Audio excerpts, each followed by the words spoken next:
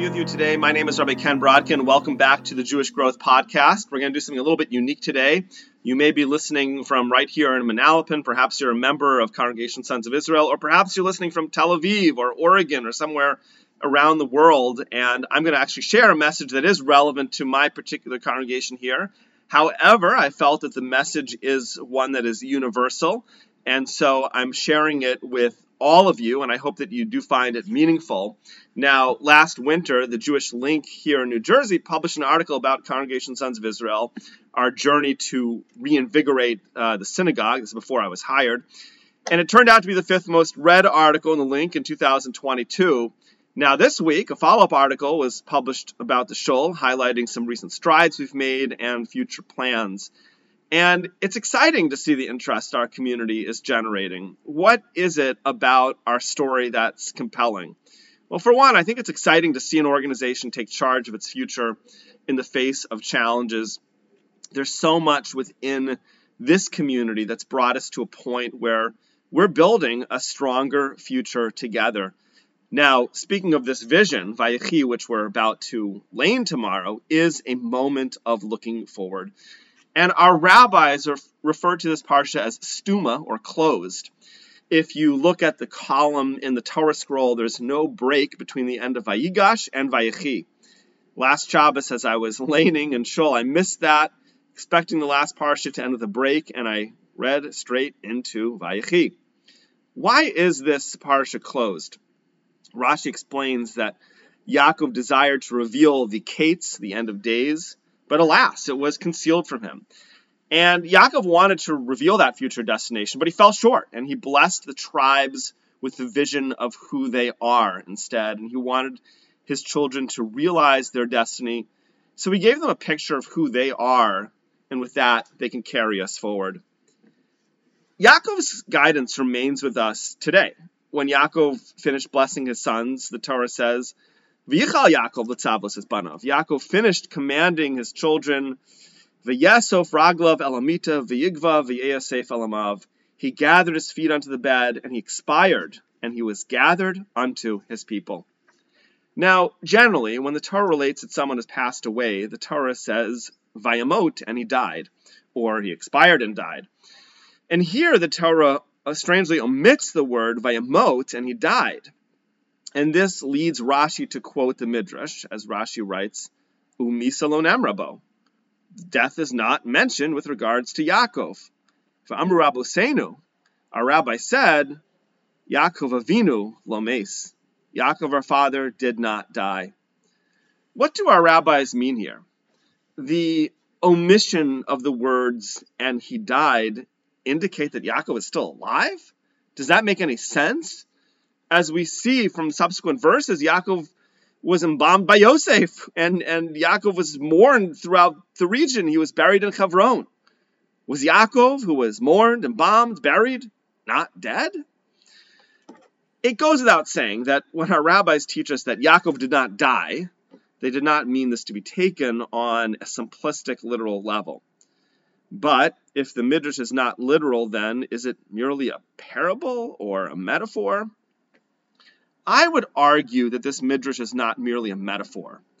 A metaphor is when we use a phrase or a manner of speaking to convey something deeper. But here, when our rabbis say Yaakov did not die, they mean it, just not on a simplistic level. Now, consider the Maharal's explanation of this Midrash in his Gur Aryeh commentary. The Maharal teaches us that death is a void or it's a lack of being. When a person dies, though, and leaves children in this world, that person has left someone in this world. And so the void is not absolute. In a sense, the deceased endures through their offspring or even through other things that they create. However, every human being passes away. So let's say a person has a child. It's true the child is still alive for now, but the child will not live forever. The fact that a son or daughter is alive is not enough for us to call just any deceased person living after they've passed from this world. But on the other hand, when we think about Yaakov Avinu, the situation is different. Yaakov was not merely the father of 12 children who are here today and happen to be here but will pass on. Yaakov was the father of Bnei Yisrael, the eternal Jewish people. The Jewish people are not just individual Jews who happen to be alive today. We as a people are eternal and fundamentally connected to life. As it says, you who cling unto Hashem your God, all of you are living today. Yaakov was not just the father of some individual tribes, he is the father of Bnei Israel. That is why the Torah does not use the word vayamot, death, he died, with regards to his passing. Even after Yaakov left the world, he is still living because he is the father of the eternal Jewish people. Every person's soul lives beyond their physical life into the spiritual realm, and every person who leaves offspring in this world surely reaps the merits of that life. But still, not everyone is the father of Bnei Israel. Only Yaakov achieved that distinction. And so our rabbis teach us that Yaakov did not die, as he is living through the Jewish people. Today, we are all part of this living entity, the Jewish people. So much has changed since the days of the Avos, the patriarchs. Technology, the structure of society, family, government, science, basic assumptions about life. Even the way we learn Torah is different in some regards. And yet, we advance as a Jewish people. And as a Jewish people, the core values that define us are found in this book, this Sefer Genesis, Bereshit. A key thing about success in life is that we've got to get really clear about our core values. When we know our core values, then we can assess how we want to adapt to some of the changes that are going on in the world. But here's an important key. If you want to remain faithful to your core values, you need to understand what is happening in the world and adapt. And that's really an important part of what our community is experiencing. We've, as a synagogue, identified a desire for the congregation to continue many generations into the future. This passion was noted in the 2022 Jewish Link article. And today, we want to have different results for the synagogue compared to past years as we strive to rebuild and create a hub for the Jewish community. And to achieve that, there's no question that we are embracing change, and change is not easy. This past week, I was speaking with someone who first joined the synagogue 4 decades ago.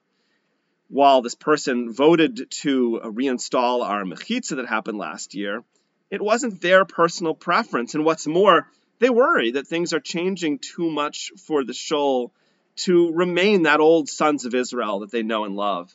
Now, case in point, we're updating our name here with an anticipated rebrand, following which we will be presenting and doing business as Congregation Bnei Israel, a Hebrew version of our name. Now, this change did not sit particularly well with this congregant, and she told me about what it was like for her family to join Sons of Israel back in the early 1980s, how much this place meant to her, raising her kids here over the decades. And I thought back to my own youth in the 1980s when I too was part of a synagogue that's not all that different from this one. And I admire congregants who stand with us through changes, updates that may not accord with their personal taste. But I also know that steps that we take today are the greatest way for us to honor our outstanding history. So much has changed in the Jewish world since I was growing up in the 1980s. What has changed? Well, what hasn't? Technology, social media, the way people speak, our language, assumptions about family, community, shul membership. We even work and exercise differently these days. And through all of this, our shul is an eternal sanctuary. It's a place where people congregate and connect with one another and with Hashem, the Jewish people. And today we're updating the shul in ways that will enable us to connect with new generations. Case in point is that name update. Now, a name is so critical in the success of any business or organization. And today our synagogue is embarking on a new path of rededicating and rebuilding our shul. We aspire to be a broad, welcoming, inclusive community. And while Sons of Israel is our legacy name, and for the record, we're not changing our legal name, Sons of Israel does not capture the full breadth of our community. Bnei Israel, the Hebrew version of our name, represents both the sons and the daughters of Israel that we are made up of. And this message that we're the entire children of Israel, sons, daughters, is a beautiful and urgent message for us to communicate at this time. And as we launch a major effort to increase engagement of more Jewish families, it really is important today that our name in 2023 reflect and represent our entire community, including sons, including daughters, in the name B'nai Israel, as we share our message far and wide, as we are the children, the entire children of Israel. Now, make no mistake about it, rebranding and name updating alone will not cascade in lots of new memberships, but this is an essential step in our program to rebuild and reinvigorate the synagogue. As we modernize and update our communications, we're going to become better equipped to communicate with a new generation of Jews that all of us who are here want to see in the synagogue. And here's a beautiful thing. Our future is happening today. We do hope to build the synagogue on a larger scale, but it's so important to remember that every single individual person matters every day. Just last week, I was here in synagogue and Shabbat, and I was talking with Michael Rich, who was visiting from northern Jersey, and he was saying how great it is to see some kids running around the shul pointing to Aiden Appledorf. And I was later reading the article and the link and noted the comment from Emily Appledorf, Aiden's mom, talking about how excited she is to see Jewish learning opportunities here.